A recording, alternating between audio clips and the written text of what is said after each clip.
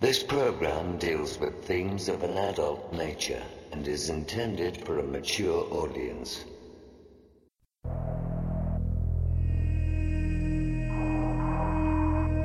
The very word secrecy is repugnant in a free and open society. And we are, as a people, inherently and historically opposed to secret societies, to secret oaths, and to secret proceedings.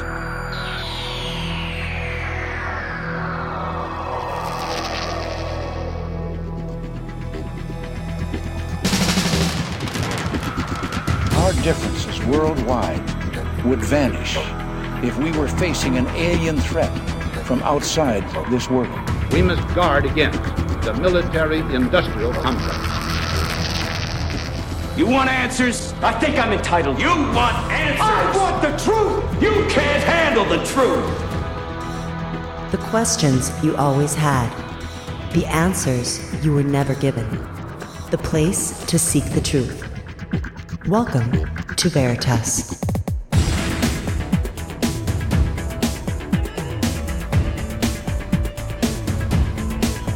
Headline edition, July 8, 1947. The Army Air Forces has announced that a flying disc has been found and is now in the possession of the Army. I'm as mad as hell, and I'm not going to take this anymore! The power they took from the people will return to the people. The Matrix is everywhere. It is all around us. It is the world that has been pulled over your eyes to blind you from the truth. Shall I tell you what I find beautiful about you? You are at your very best when things are worse. Sooner or later, though, you always have to wake up. Be skeptical, but don't close your mind.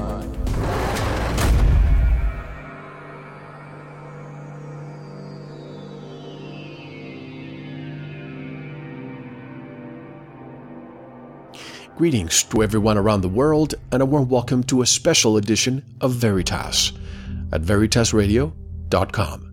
I'm your host, Mel Fabregas, and I sincerely thank you for joining me once again. And if this is your first time, please make yourself at home.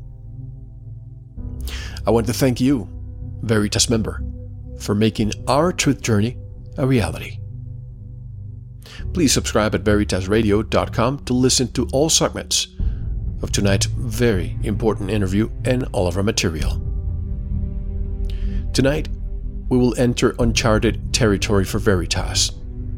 I say this because sometimes the truth hurts. And tonight, we will discuss a truth and a cover-up of massive proportions. Tonight's special guest is a former U.S. congressman who will discuss compelling evidence and previously classified information to prove that right now there may be U.S. prisoners of war in Vietnam, Laos, and even scattered around former Soviet republics, and our government is not doing anything about it. Why? Because there is an agenda. Tonight's special guest is John LeBoutillier, and he's coming up shortly. You may notice how the tone tonight is somewhat somber, and there's plenty of reason for that. First, the subject is a somber one, but also because I would like to dedicate tonight's show to someone who was imperative to this very program. Back in late 2008, or the beginning of 2009, when I thought I was only producing this show as a hobby, there was a listener who made contact with me and remained a friend until recently. When I thought I couldn't continue with this show, he helped chart a course for me. In essence, he believed in me more than I believed in myself. I can honestly say, if this person hadn't appeared in my life, you would not be listening to my voice right now. His name was James Porter, Jim, whereas most of us knew him at the forum, Major Karma. He was also a Vietnam veteran. Jim and I sometimes didn't see eye to eye, and he disappeared for the past couple of years, but returned in February. He apologized and made his peace. I responded by saying that I believe in the statute of limitations, even in life matters. In his own way, he wished me well, and I did too. There was forgiveness and now there is closure. You see, Jim disappeared after that, but we found out that he actually passed away March of this year. I was waiting for the right show to pay tribute to Jim and to publicly express my appreciation for what he had done. James Smith Porter passed away on March 16, 2013, from heart failure at the age of 58. Jim was born and raised in Texas and lived his life his way or the highway, and died the same way. He will be missed. May he rest in peace at last. And may he know now the truth that he was always seeking. Please join me in paying a minute of respect to Jim, Major Karma, who was also a Vietnam vet, as I said. And let's also remember our POWs left behind, but who are not forgotten.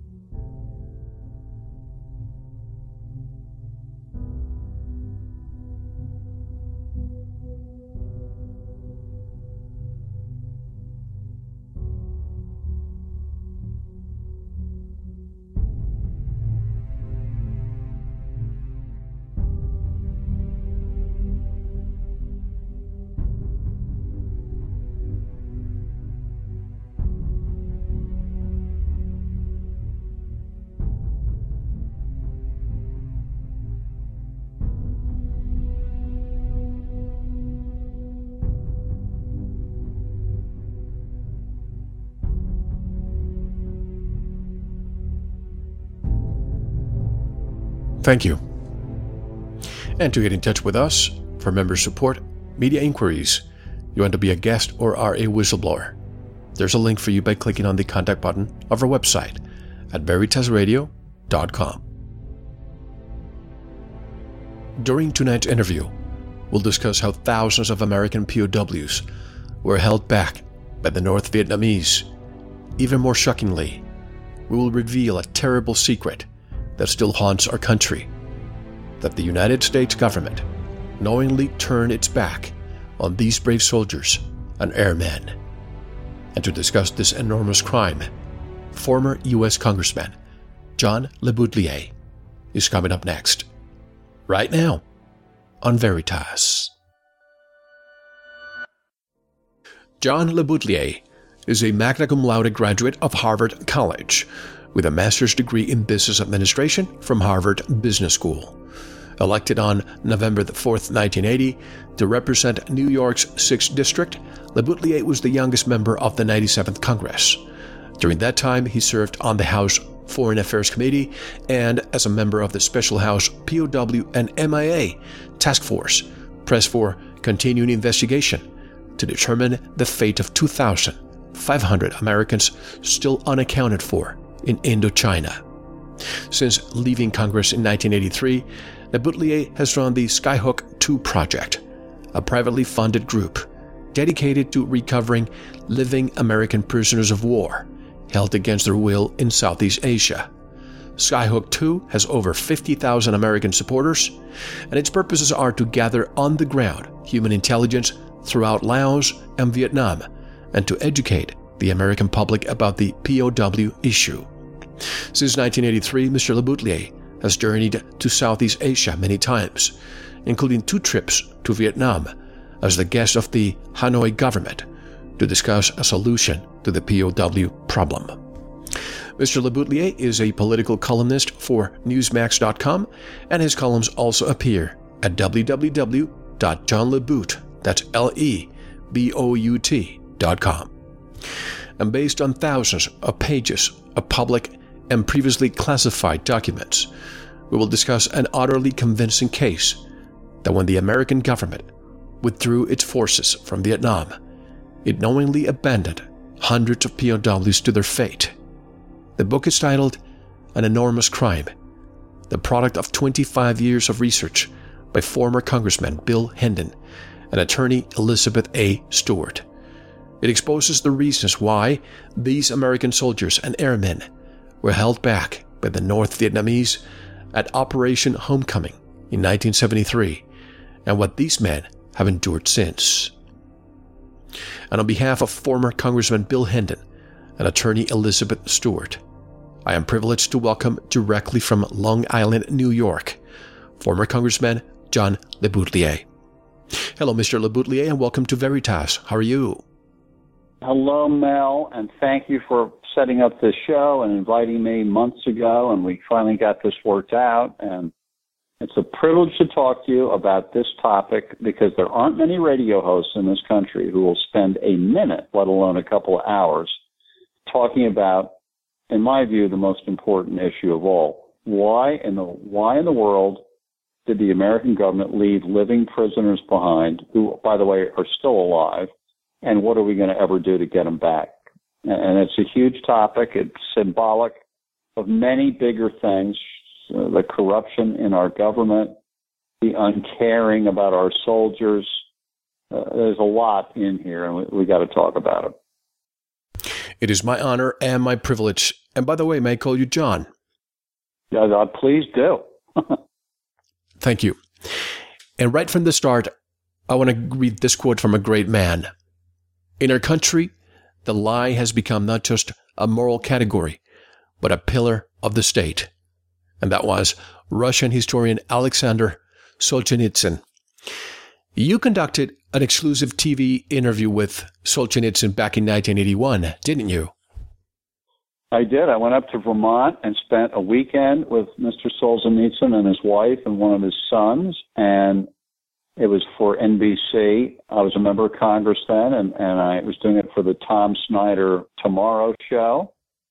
And by the way, when I was with him having dinner with his wife and him at their house on a Saturday night in October, I was already passionate by then about the POWs, which I will tell you how I got into it. But I was into it for about 7 months when I go up to see him.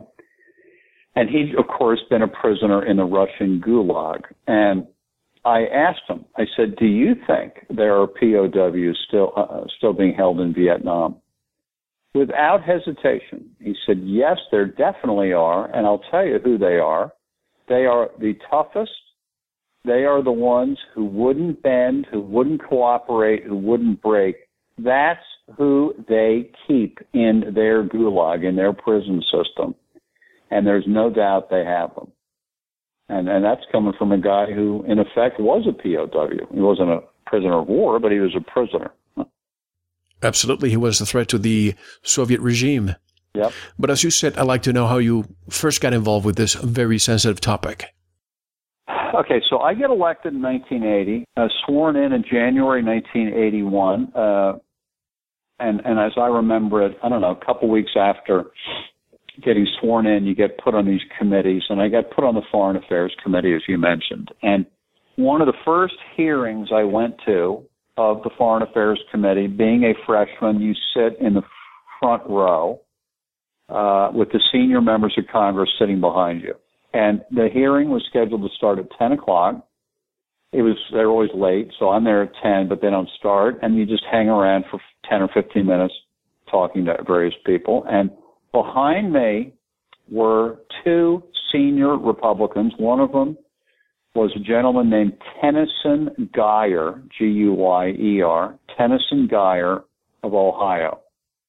And I hear them talking. I'm just sitting there listening, and they are talking about, here's what the thing was. The guy says, boy, that was some briefing we had yesterday about the POWs in Laos.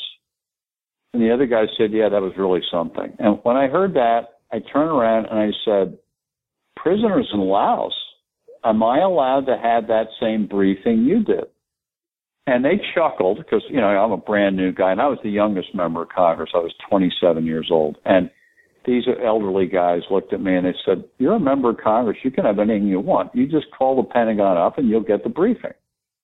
So I had a friend who was also a brand new congressman, who was Billy Hendon, who wrote the book that we're going to talk about, An Enormous Crime. We did everything together for a couple of years. We went to the Pentagon, Mel, and had the briefing that these other guys had. And it was 2.5 hours in a private conference room with audio-visual capability given by an admiral with a couple of staffers. So it's just the admiral, the staffers, Hendon and me in this room on an afternoon, probably late February, early March 1981. And they played us audio tapes of radio intercepts from Laos where the Laotian military is communicating with each other about moving the American prisoners south. Those terms. Moving the American prisoners south. Coupled with that, they showed us aerial photography of a camp under construction, January, February, March 1981. Just the exact same time we're talking. They had a series of photographs showing the progression of the building of this camp. They had Vietnamese radio transmissions, and you could hear the language, and they translated it for us. And they had photographs. They had all sorts of this stuff. And they did a 2.5-hour briefing about all this. I'm telling you, Mel, if you or your listeners heard what Hendon and I heard that day, you would walk out of there unanimous in agreement there are American POWs in February 1981 held against their will in camps inside Laos. Absolutely no question about it. And the Pentagon guys that ran the briefing told us so. They knew they were there, and they said it. There was no equivocation. They were definitely there. What was your reaction as a representative of the people when you heard that? And what did you do after? Well, I took it very seriously. Hendon and I got consumed that day when that happened. So we have not stopped since then. We've been all over the world, everywhere, trying to get something on these prisoners, trying to get them back. And I mean everywhere. I've been to Vietnam numerous times, Laos, Thailand. I've talked to the Vietnamese in New York. I've talked to them in Paris. I've been to Bulgaria. I mean, you name it. Hendon, same thing. And then he's gone to Afghanistan. Just all sorts of stuff, trying to get a break. And what we didn't know. Now, after all, we were new. We were 27. And I was 27. He was 35, I think. We were young, new congressmen, didn't really know our way around Washington. And we were Republicans. And the administration was Reagan. It was Republicans. And the administration that left the prisoners there was the Nixon administration, also Republican. So it took us quite a while to figure out something that we now know very well, that Republicans are just as much at fault in this issue, if not more so, as anybody else. That Hendon and I might be Republican, but our fellow Republicans are crooked on the POW issue. And that we didn't know that at first. It took us a while to get a handle on the thing. And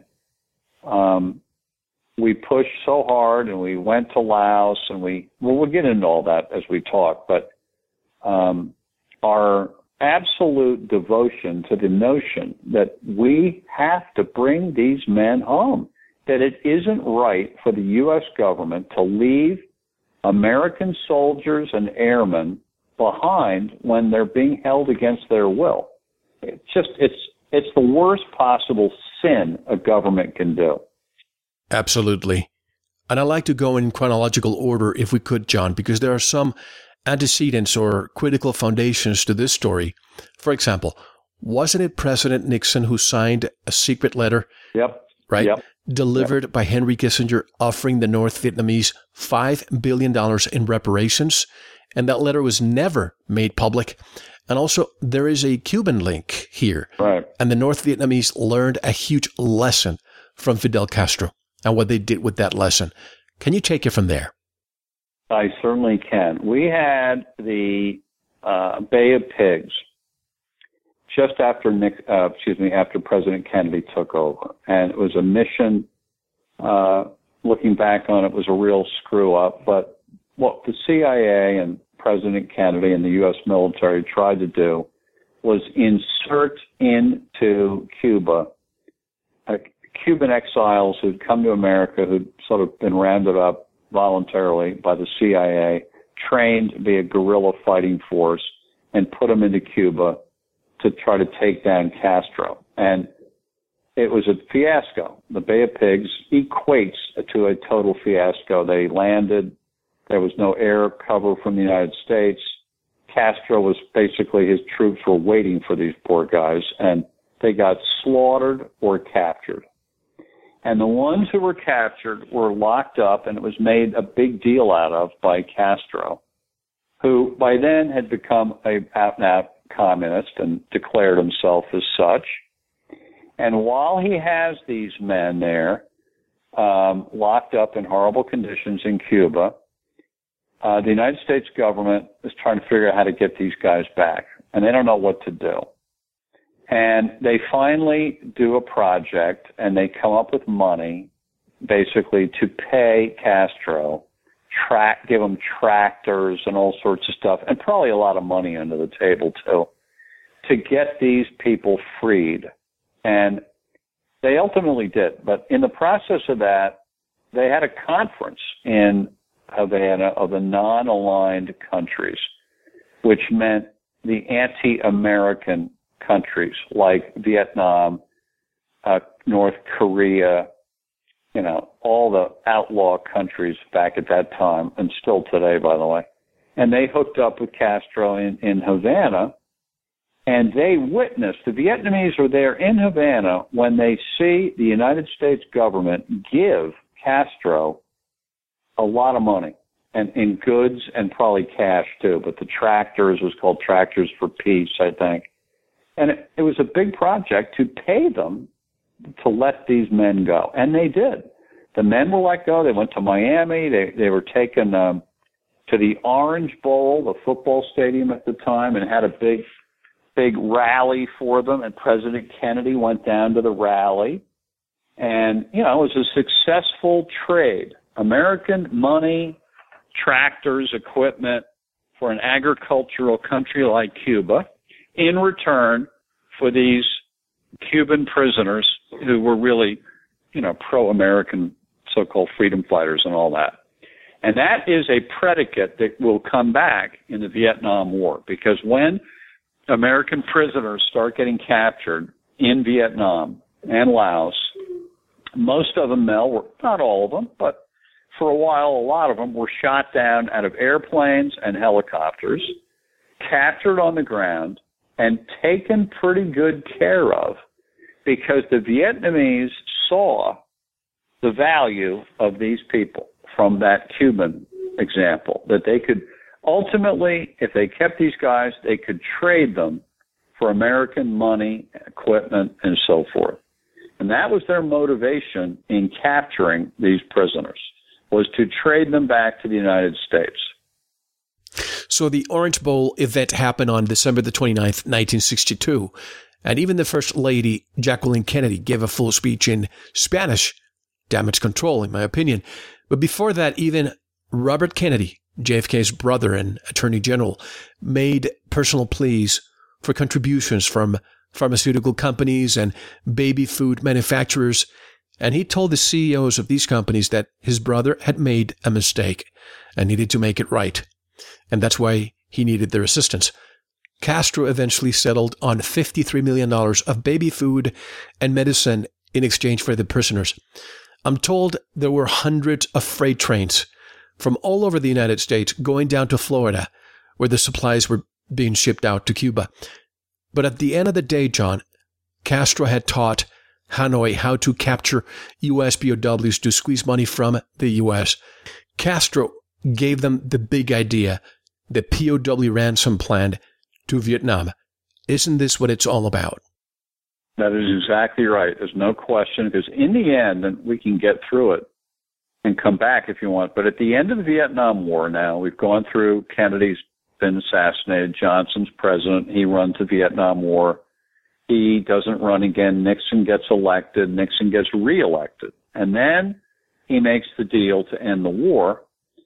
And you referred to it a minute ago, this letter. Now, here's what happened. They do the Paris Peace Agreement in January 1973 to end American involvement in the Vietnam War, to preserve South Vietnam as a separate independent country, and obviously North Vietnam. And they're all part of the agreement.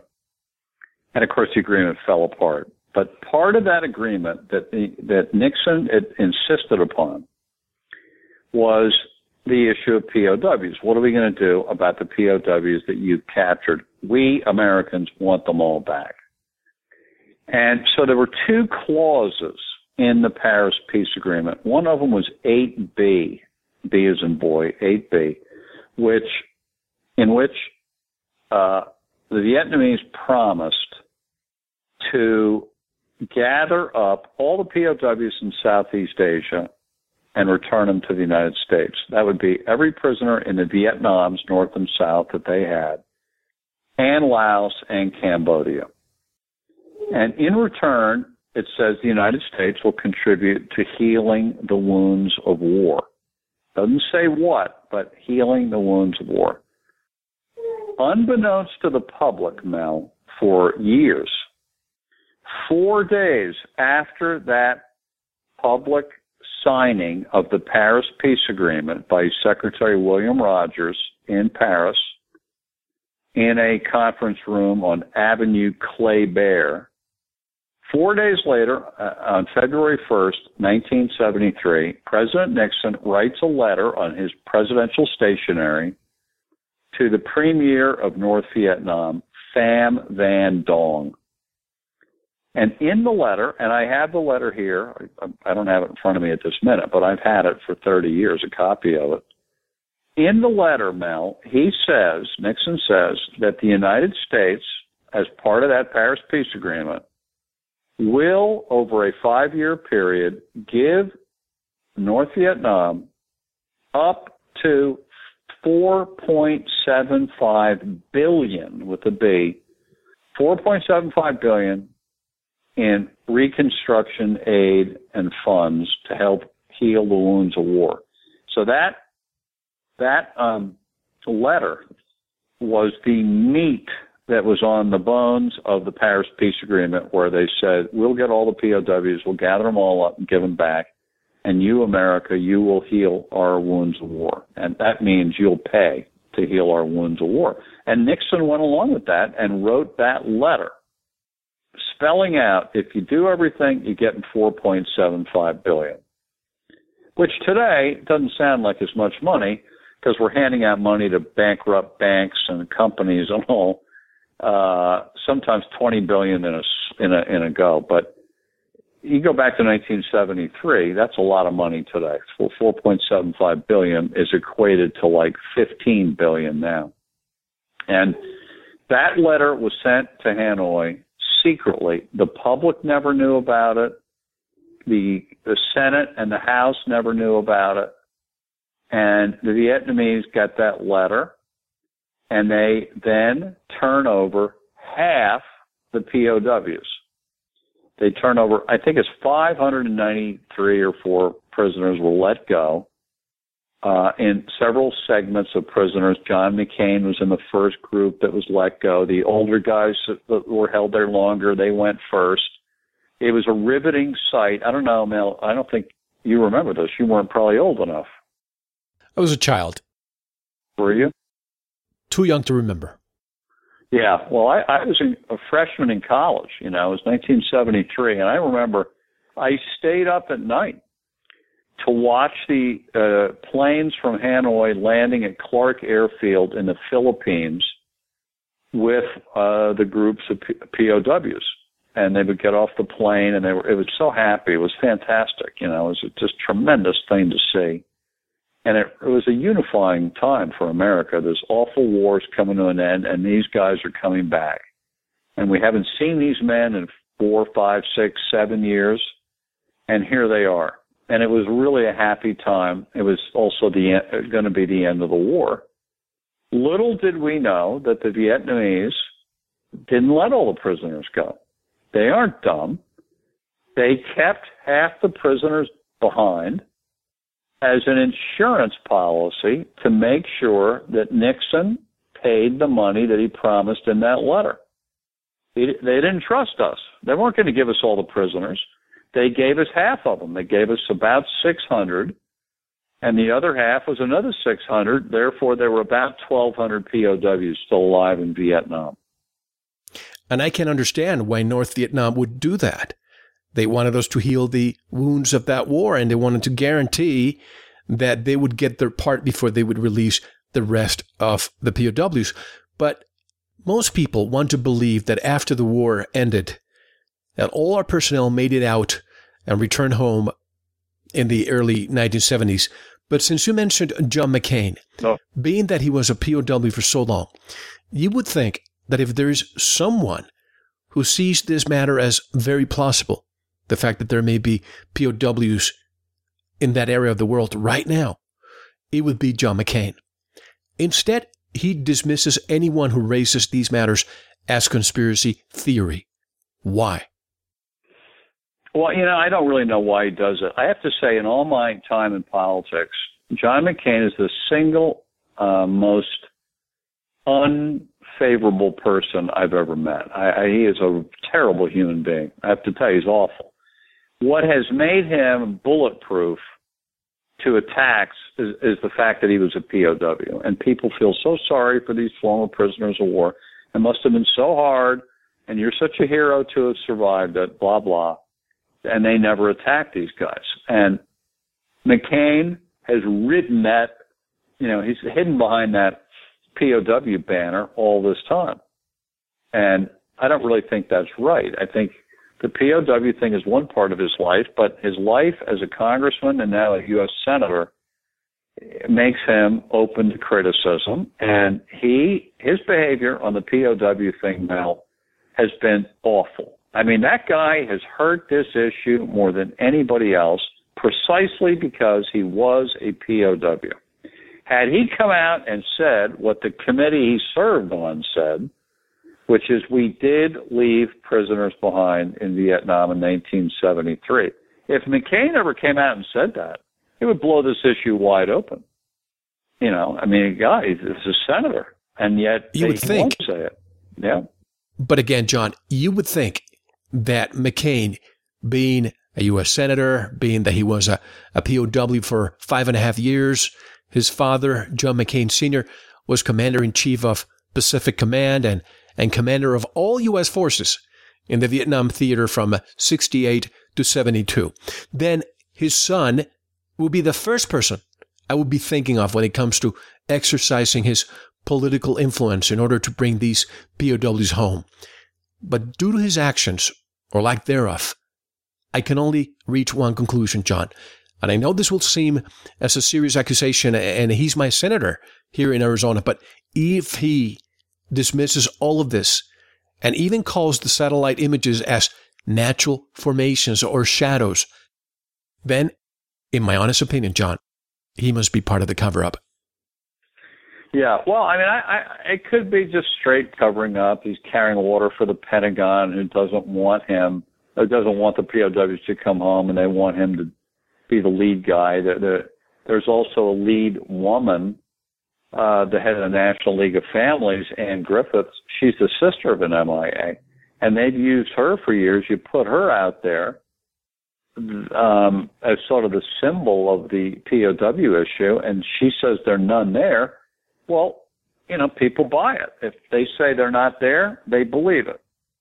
And they have heard us. McCain and Ann Griffiths have heard us. That is one of the reasons Hendon, when he wrote An Enormous Crime, got Beth Stewart, who was his co-author, but he originally signed her up to write the book with him because her father was shot down and captured alive in Laos. And the U.S. government won't give her any info about her father. And she's done a lot of research in the archives and military records and all. And she, too, came to the conclusion that her father had been taken, against his will probably, to Russia and locked up in a prison facility there. This is just incredible. So you estimate that 50% of the POWs were released.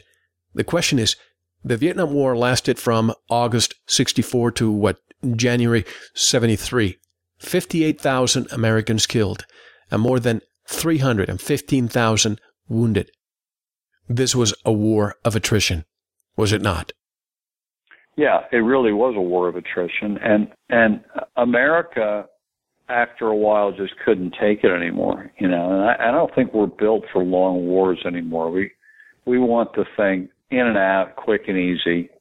The idea of fighting, well, so what's 64? So it's 9 years. And we didn't actually withdraw the troops till 75. We took the combat troops out in 73. But let's just round it off. Approximately 10-year-long war. That's not going to go anymore. This country's not going to stand for it. But then, of course, we have the Afghanistan and Iraq wars that seem to be continuing but they weren't, forever. But excuse me, no. Yeah. The thing is, Iraq and Afghanistan are not large like Vietnam was. We had 500,000+ men at a time over there. That is true. We didn't do that in Iraq. We should have, and we didn't. And we didn't do it in Afghanistan. Of course, the equipment's changed, the bombing, things are different. But the Vietnam thing, to me, is a searing wound on this country. Absolutely. Very different. Right now, we have a volunteer force. Even 50% of the personnel right now are private contractors, I suspect, because we don't have a draft, which they had back then. And not to undermine any losses, but we've had about 4,500 killed in Iraq versus 58,000 in Vietnam. But on the cover of the book, please allow me to read this. A U.S. spy satellite passing over Sam Newa province in Laos captured this image of the letters USA etched 12 feet tall into a rice paddy with a highly classified Vietnam War era U.S. Air Force, Navy, Escape and Evasion Code written immediately beneath them. This satellite photograph was taken in 1988, 15 years after Operation Homecoming. Now, Henry Kissinger said in reaction to what I just read, quote, "If that document is authentic, and it is hard to imagine who would have forged it, for what purpose, then I think an enormous crime has been committed," unquote. Kissinger's reaction, John, seems to me very hypocritical. A hypocritical statement. If there's someone who knows if these POWs were or are still alive, it is him. What's your take on this?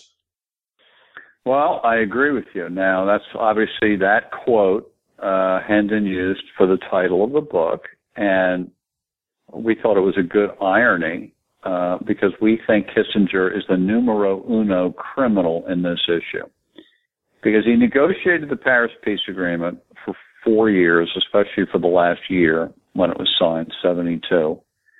And he knew there were prisoners there. There's no question he knew. And he knowingly did a deal that did not require and mandate that those men come home. And then when they didn't come home, he also knew that. We haven't gotten to that yet, but I could get to it quickly. The McCain and those guys come home, like I said, at night, Clark Air Force Base. It's on TV. We didn't have cable and satellite like we do now, but you could get TV sent from Singapore, and it was pretty good, or from the Philippines in this case. And so we got to see the prisoners. And then there were 3 more tranches or groups of prisoners who came out and came home. And it was a big deal, and the wives running out on the tarmac and hugging their husbands. Big deal. This was great. Then when every prisoner's home and they're being debriefed by the military, every one of them was extensively debriefed about everything that went on in prison. Who else did you see there? Who tortured you? What happened? I mean, everything. It became apparent during those debriefings that not all the prisoners came home, and the prisoners who did come home didn't know the guys that were left behind because they'd been separated the minute they got captured. So you have Group A, who the Vietnamese are going to let go at the end of the war, and you got Group B, who they're not going to let go, who they're going to hold and trade for prisoners down the road. And that alone has been a hard thing for many people to grasp. And as if this 1988 spy satellite image wasn't enough, Wasn't there another image from 1992? Yeah. Right? Showing the same, more people displaying their escape and evasion codes. Why wouldn't every representative in Washington go up in arms to demand that we look into it further?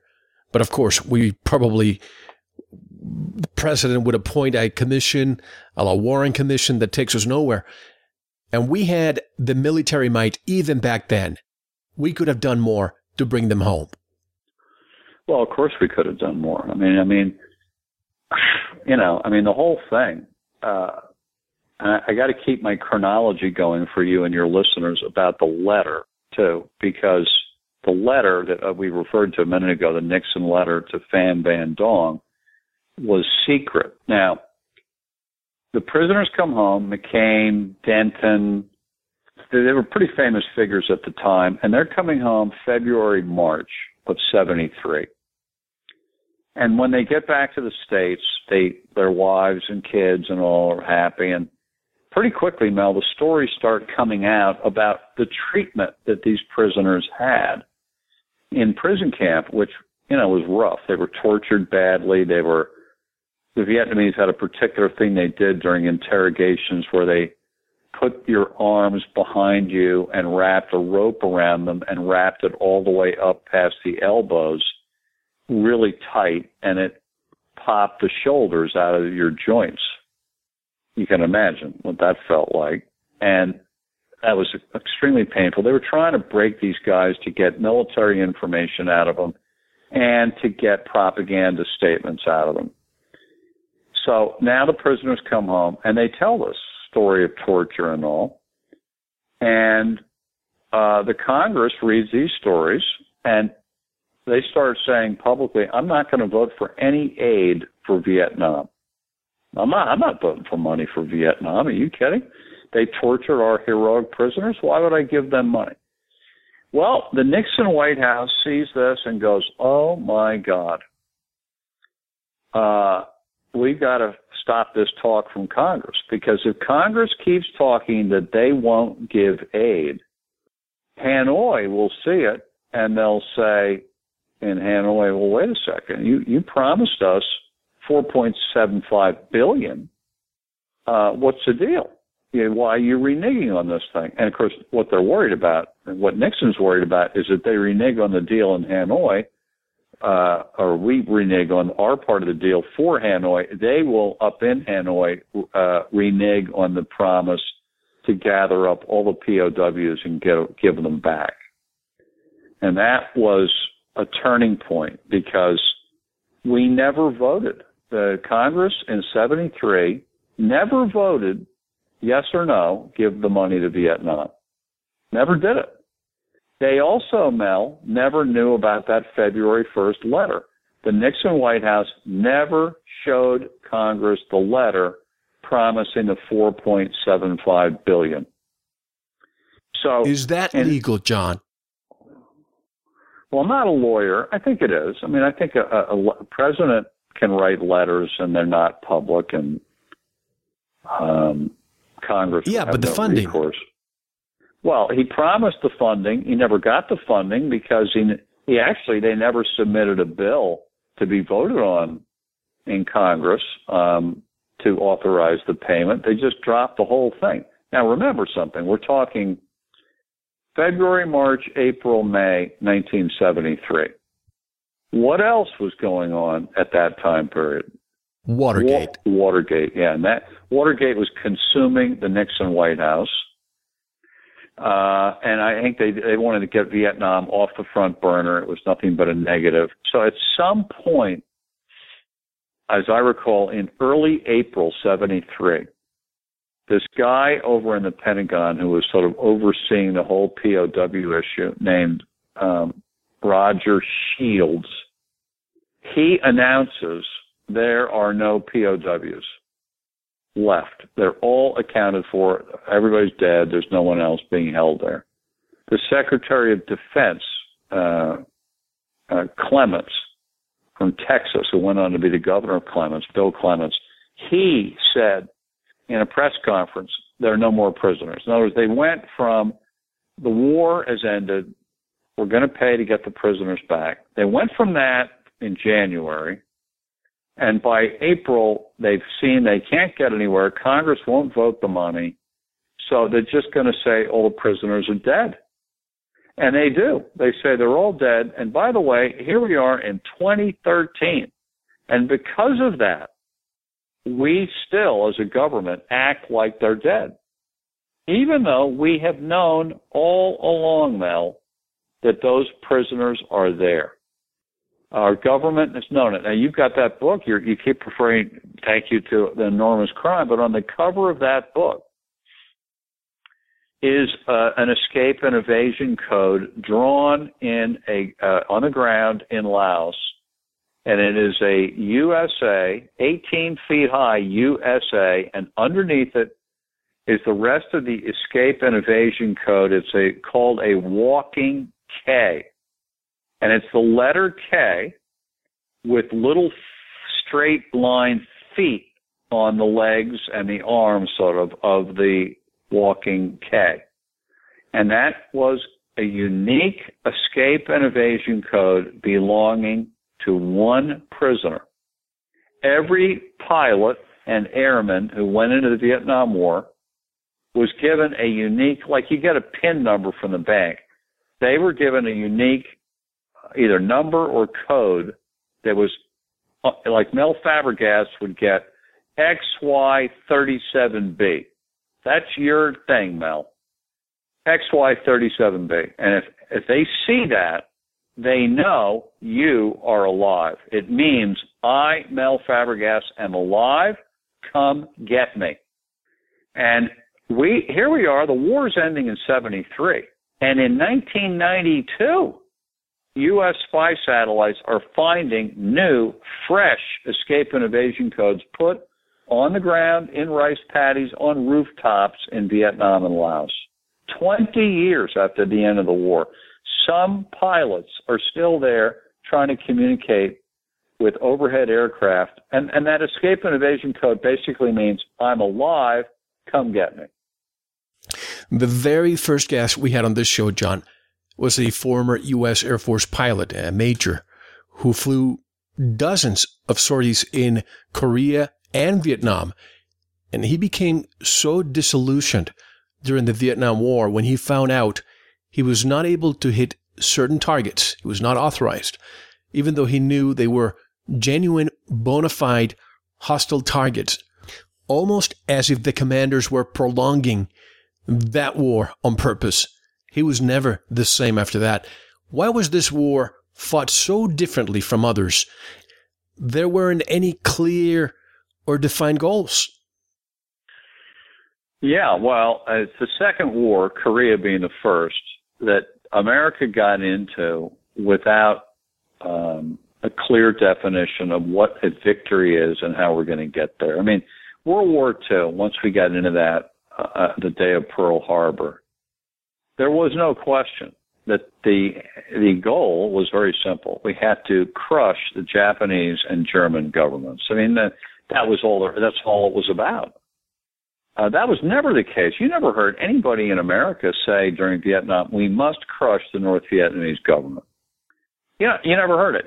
And you never heard it in other conflicts we've had where we go halfway instead of going all the way. It's become a sort of a disease in our military and our diplomacy, is that we're afraid to go all the way. Well, in Vietnam, they didn't go all the way. They went halfway.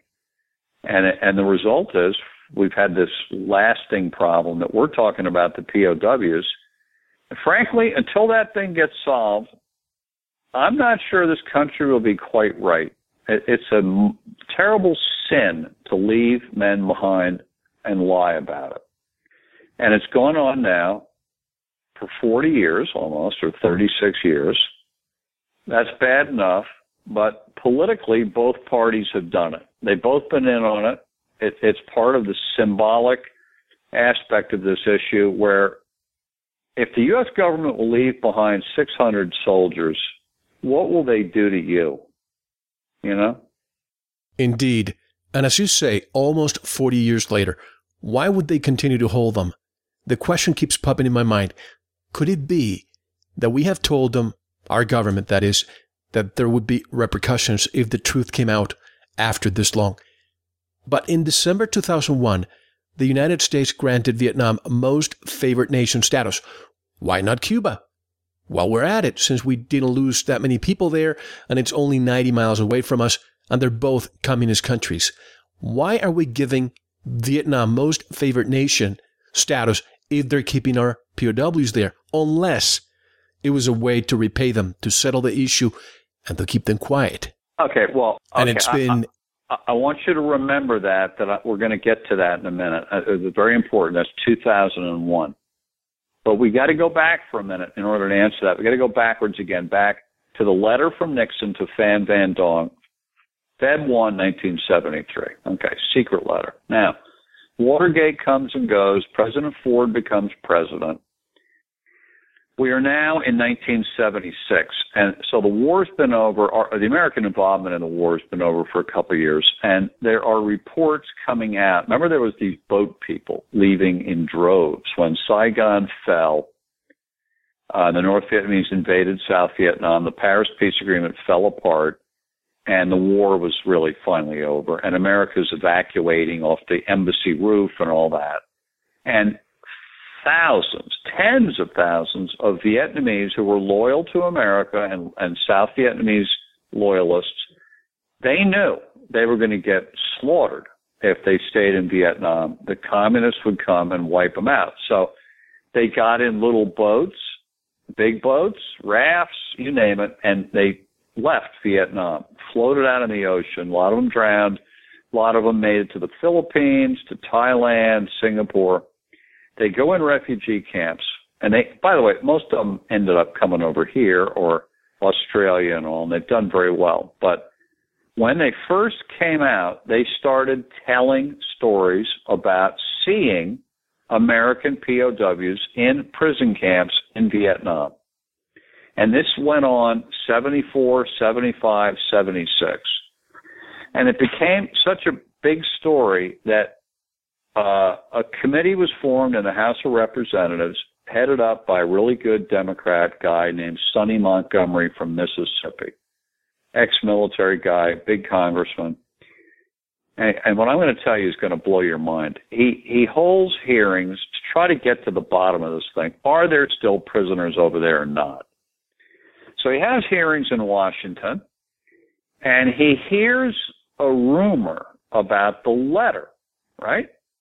And he's not dumb. He says, man, if there's this letter, if we promised them money and then we reneged on the promise, that makes sense about why there would still be prisoners in Vietnam. So what he does is he gets the National Security Advisor, a fellow at the time, this is President Ford's National Security Advisor, someone you've heard of, Mel, Brent Scowcroft. He comes up, yeah, because he was the National Security Advisor many years later to the first President Bush, who, by the way, was head of the CIA in 76. When Ford is president, when Vietnam is ending, George H.W. Bush is the head of the CIA. And Brent Scowcroft's National Security Advisor, and he goes up to the Hill, and they ask him, we heard there's a letter where Nixon promised $4.75 billion. We'd like to see it.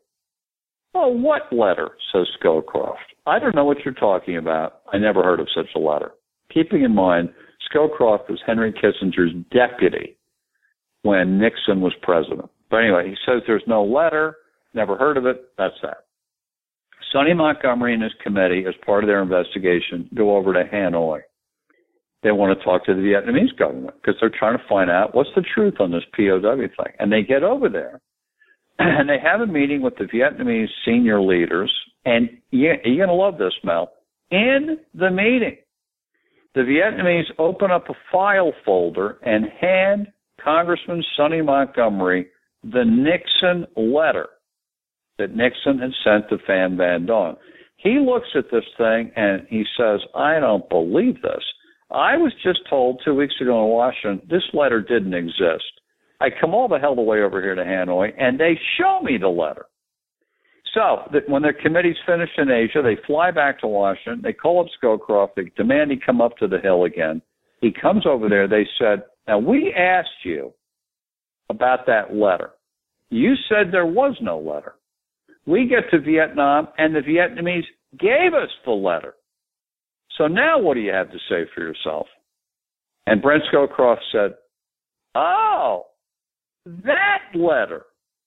I didn't know you were talking about that letter. That doesn't really mean we're going to give them any money. It just was talking about the possibility of giving them money. In other words, Mel, that guy had been caught up on a lie. He was caught in a lie. It's an ongoing lie. It was a lie back when they first gave the letter and they couldn't give the money. They started lying. And you ask why the Vietnamese kept the prisoners all these years. They have tried under every president since Nixon and Ford, Carter, Reagan. They tried every time to get the money. They've had secret back-channel communications to see if each new administration would honor that agreement. And none of them would. None of them knew about it. The more the years have gone on, it's sort of fallen away and fallen through the cracks. And then came 1991, 2, and 3, when more evidence came up that there's still prisoners there, like the picture on the front of the book that we just described of the Escape and Evasion Code. There was so many reports that there's still prisoners alive over there, 20 years now after the war, that the Senate creates a Senate Select Committee to look at the whole thing all over again. Pictures, interviews, the letter of Pham Van Dong, what really happened, the money, blah, blah, blah, blah, blah, blah, blah. That committee was headed up by John Kerry, the Democratic chairman of the committee. The vice chairman was a good guy named Bob Smith, but the real force on the Republican side was John McCain. And John McCain and John Kerry made it very clear that they had an agenda for this committee, which was to have normalized relations with Vietnam, and that the issue that was preventing that was the POW issue. Therefore, it had to be discredited and ended by that committee in order to do what you described, normalize relations with Vietnam, give them World Trade Organization trading rights and the tariffs and all that stuff. And that's what happened. They used that committee to say there are no prisoners, there's no evidence of prisoners, so forget that issue, let's take it off the table, there's nothing preventing us now from being friendly with the Vietnamese. And that's what's happened. And we're sitting here today. I mean, these prisoners are putting these escape and evasion codes out there, and the U.S. government, including big shots today in the government, I'll give you a good example, 2 examples, they sit there and lie about it. The one on the front of the book, USA-K, that's an escape and evasion code referring to a particular POW, as I mentioned. When John McCain was asked, and when he wrote about it in one of his memoirs, his answer was, a 12-year-old Laotian boy drew that in the dirt outside his house. Now, Mel, the USA is 18 feet high and I think 35 feet long. How many 12-year-old boys are going to go out and be clever enough, even if they wanted to, why would they, draw a USA and how would they know about the walking K symbol, 17 feet high, they're going to draw all that knowing that a satellite is going to come overhead and see it? Why would they do it? Why would some kid draw that thing? I mean, it's the most absurd thing. Then there have been other ones where the guys put these elaborate letters and numbers down that are their escape and evasion code. And when the U.S. government during that Senate committee was asked, including this guy James Clapper, who was the head of the DIA at the time, the Defense Intelligence Agency, this guy says, it's naturally occurring vegetation. Now, really? Oh, yeah. Wow. Naturally occurring vegetation draws letters and numbers that correlate to one particular prisoner. Another government explanation of a different case of the same thing was shadows. It was shadows created these symbols. I mean, it's all the same. The government lies about everything, including about these symbols, about the prisoners. And why do they lie? Because they want to get rid of the issue so they can move ahead with their current agenda, which is to have good relations with the Vietnamese as a way to tweak the Chinese, a counterpoint to China. And by the way, I don't mind any of that. I don't mind having trade with Vietnam. I don't mind being friends with Vietnam. That, to me, is not the issue. The issue is the U.S. government should have, in order to have friendship with Vietnam, they should have said to Vietnam, listen, we got to have these prisoners back. What's it going to take? We got to pay the money. We promised it. We'll pay it. Whatever we got to do, let's get the men back. My problem is, Mel, the U.S. government does not want to get the men back. They don't want to do it. Their behavior's clear. They'd rather leave them there and cover it up. And your listeners and you are going to ask why. And I guess the answer has to be a lie begun during the end of the war and Watergate, like we talked about. A lie. The lie of April 73.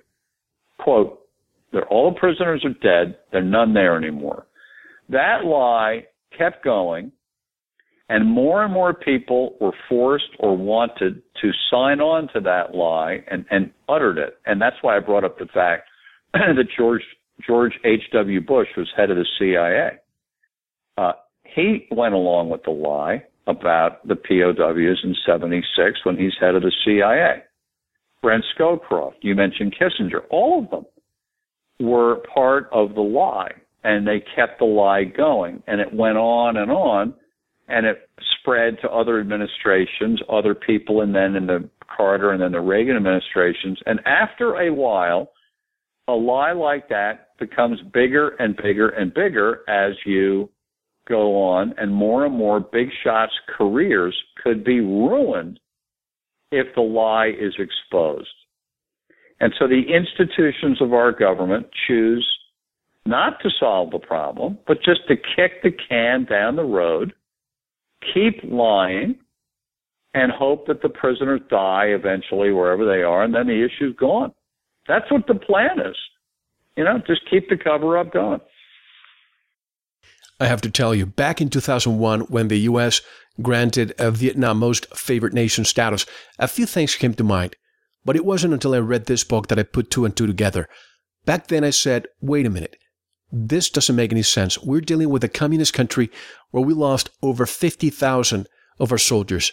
Yet, we're giving them Most Favored Nation status? And yes, we've done the same with our former enemies, Japan and Germany, to mention a few. But Most Favored Nation status to Vietnam, to me, is a way to say to Vietnam, look, we know you have our POWs, but the longer we wait to tell the lie, it's going to be worse for every administration. This is bipartisan now, covering 8 administrations? Nixon, Ford, Carter, Reagan, Bush, Clinton, Bush, and now Obama. Yep. So it's a way to say to them, look, keep it quiet. We'll give you Most Favored Nation status. That's going to be the way for us to repay you and to settle this matter once and for all. Do you agree with this? Yes, there's no doubt. The governments in Hanoi and Washington, and I'd like to expand our conversation to some other areas that are part of it later on, like I'd like to talk about Laos, and I'd like to talk about the Soviet Union, but we've got time for that. But yes, on the Most Favored Nation. But we have to take a quick break. But go ahead, finish your statement. We'll take a break, okay, and we'll come back. Yeah, there's no doubt the governments have too much to lose on both sides. The Vietnamese now, 35 years later, 40 years later, they could get away with it. They could suddenly find the prisoners next door in Laos and send them home to America by saying, we tried to give them back. We offered them to the United States, and it's the American government that didn't want them. And so probably to prevent that awful thing, we keep giving Hanoi things to keep them quiet. And I have to thank one of our listeners, Sandy Fraser, who compelled me to look into this matter and who connected you and I a few months ago. So thank you, Sandy Frazier, for making this interview happen. And folks, this is one of the biggest stories in our lifetime. And you won't get this in the mainstream media, or as I call it, the Ministry of Propaganda. And I'm so glad to have people like former Congressman John LeBoutillier here, former Congressman Bill Hendon, and attorney Elizabeth Stewart for writing this book and for continuing to shine a light on this very important story. Because right now, if these POWs are still alive, and there's no reason to say that they're not, they would be between 60, 65, 70 years old. Yep. If there's hope to bring them back, we need to do what we can. And I'm glad to have you here. How do people buy the book, An Enormous Crime? An Enormous Crime. I didn't write it, but I helped Billy. We were partners and still are.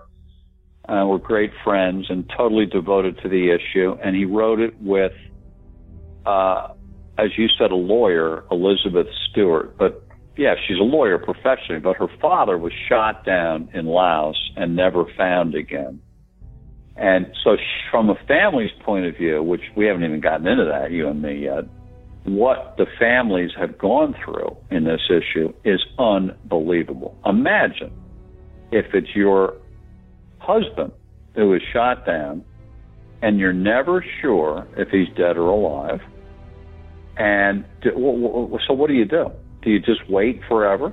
Do you figure he's dead, so I'll get remarried? I mean, and I know a lot of them. I've become friends with a lot of them, and I'm telling you, they're all, military wives. They believe in the government. They believe in the military. They've been lied to like crazy, and yet they have this faith that the government will do the right thing. And I'm telling you, the government won't do the right thing. The government will almost always do the wrong thing. And folks, we have to take our one and only intermission. But so that you know, we're speaking with someone who was a former U.S. congressman who was briefed at the Pentagon with another congressman by an admiral and his staff in the early 80s. And they were told that POWs still exist and nothing has been done to bring them back. This is beyond doing nothing. This is worse. It is a cover-up by our own government. It is indeed an enormous crime. Folks, don't go anywhere. I'm here with my special guest, former U.S. Congressman John LeBoutillier, and we have so much more to discuss, including why George Bush Sr. lost his re-election in 1988, and where else in Southeast Asia might our POWs be? All of this and much more when we come back. And to all Vietnam vets who felt you didn't matter when you returned home, you matter to me, especially those of you who stayed behind and are still hoping to one day come home. This show is for you. This is Mel Fabregas, and you are listening to Veritas. Don't go anywhere. Thank you for listening to the first segment of this special edition of Veritas. To listen to segment 2, head over to our website, veritasradio.com, and subscribe. This is the only way we are able to produce shows like tonight's that you will never hear in the mainstream media. I also want to dedicate tonight's music to our lost but not forgotten friend, James Porter, Major Karma, for helping create this show that would not be here without you. I'm gone fishing. I got me a line. Nothing I do is gonna make the difference. So I'm taking the time. And you ain't never gonna be happy anyhow, anyway. So I'm going fishing, and I'm going today.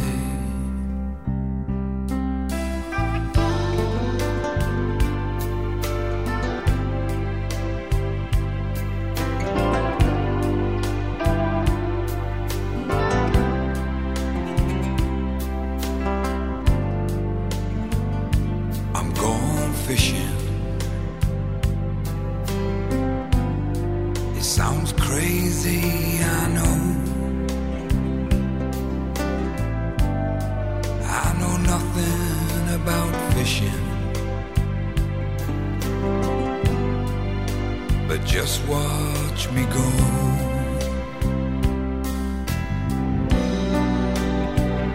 And when my time has come, I will look back and see peace on the shoreline that could have been me.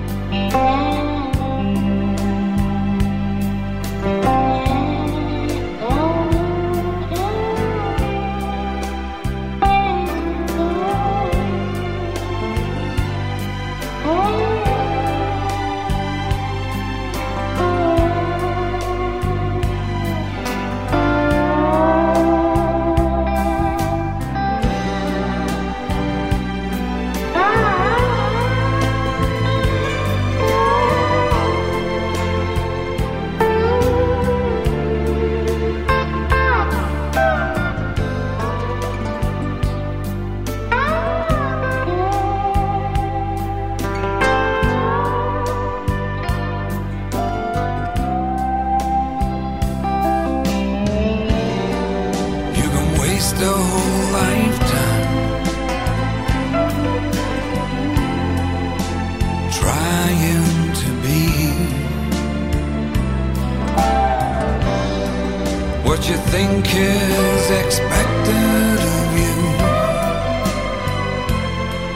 but you'll never be free.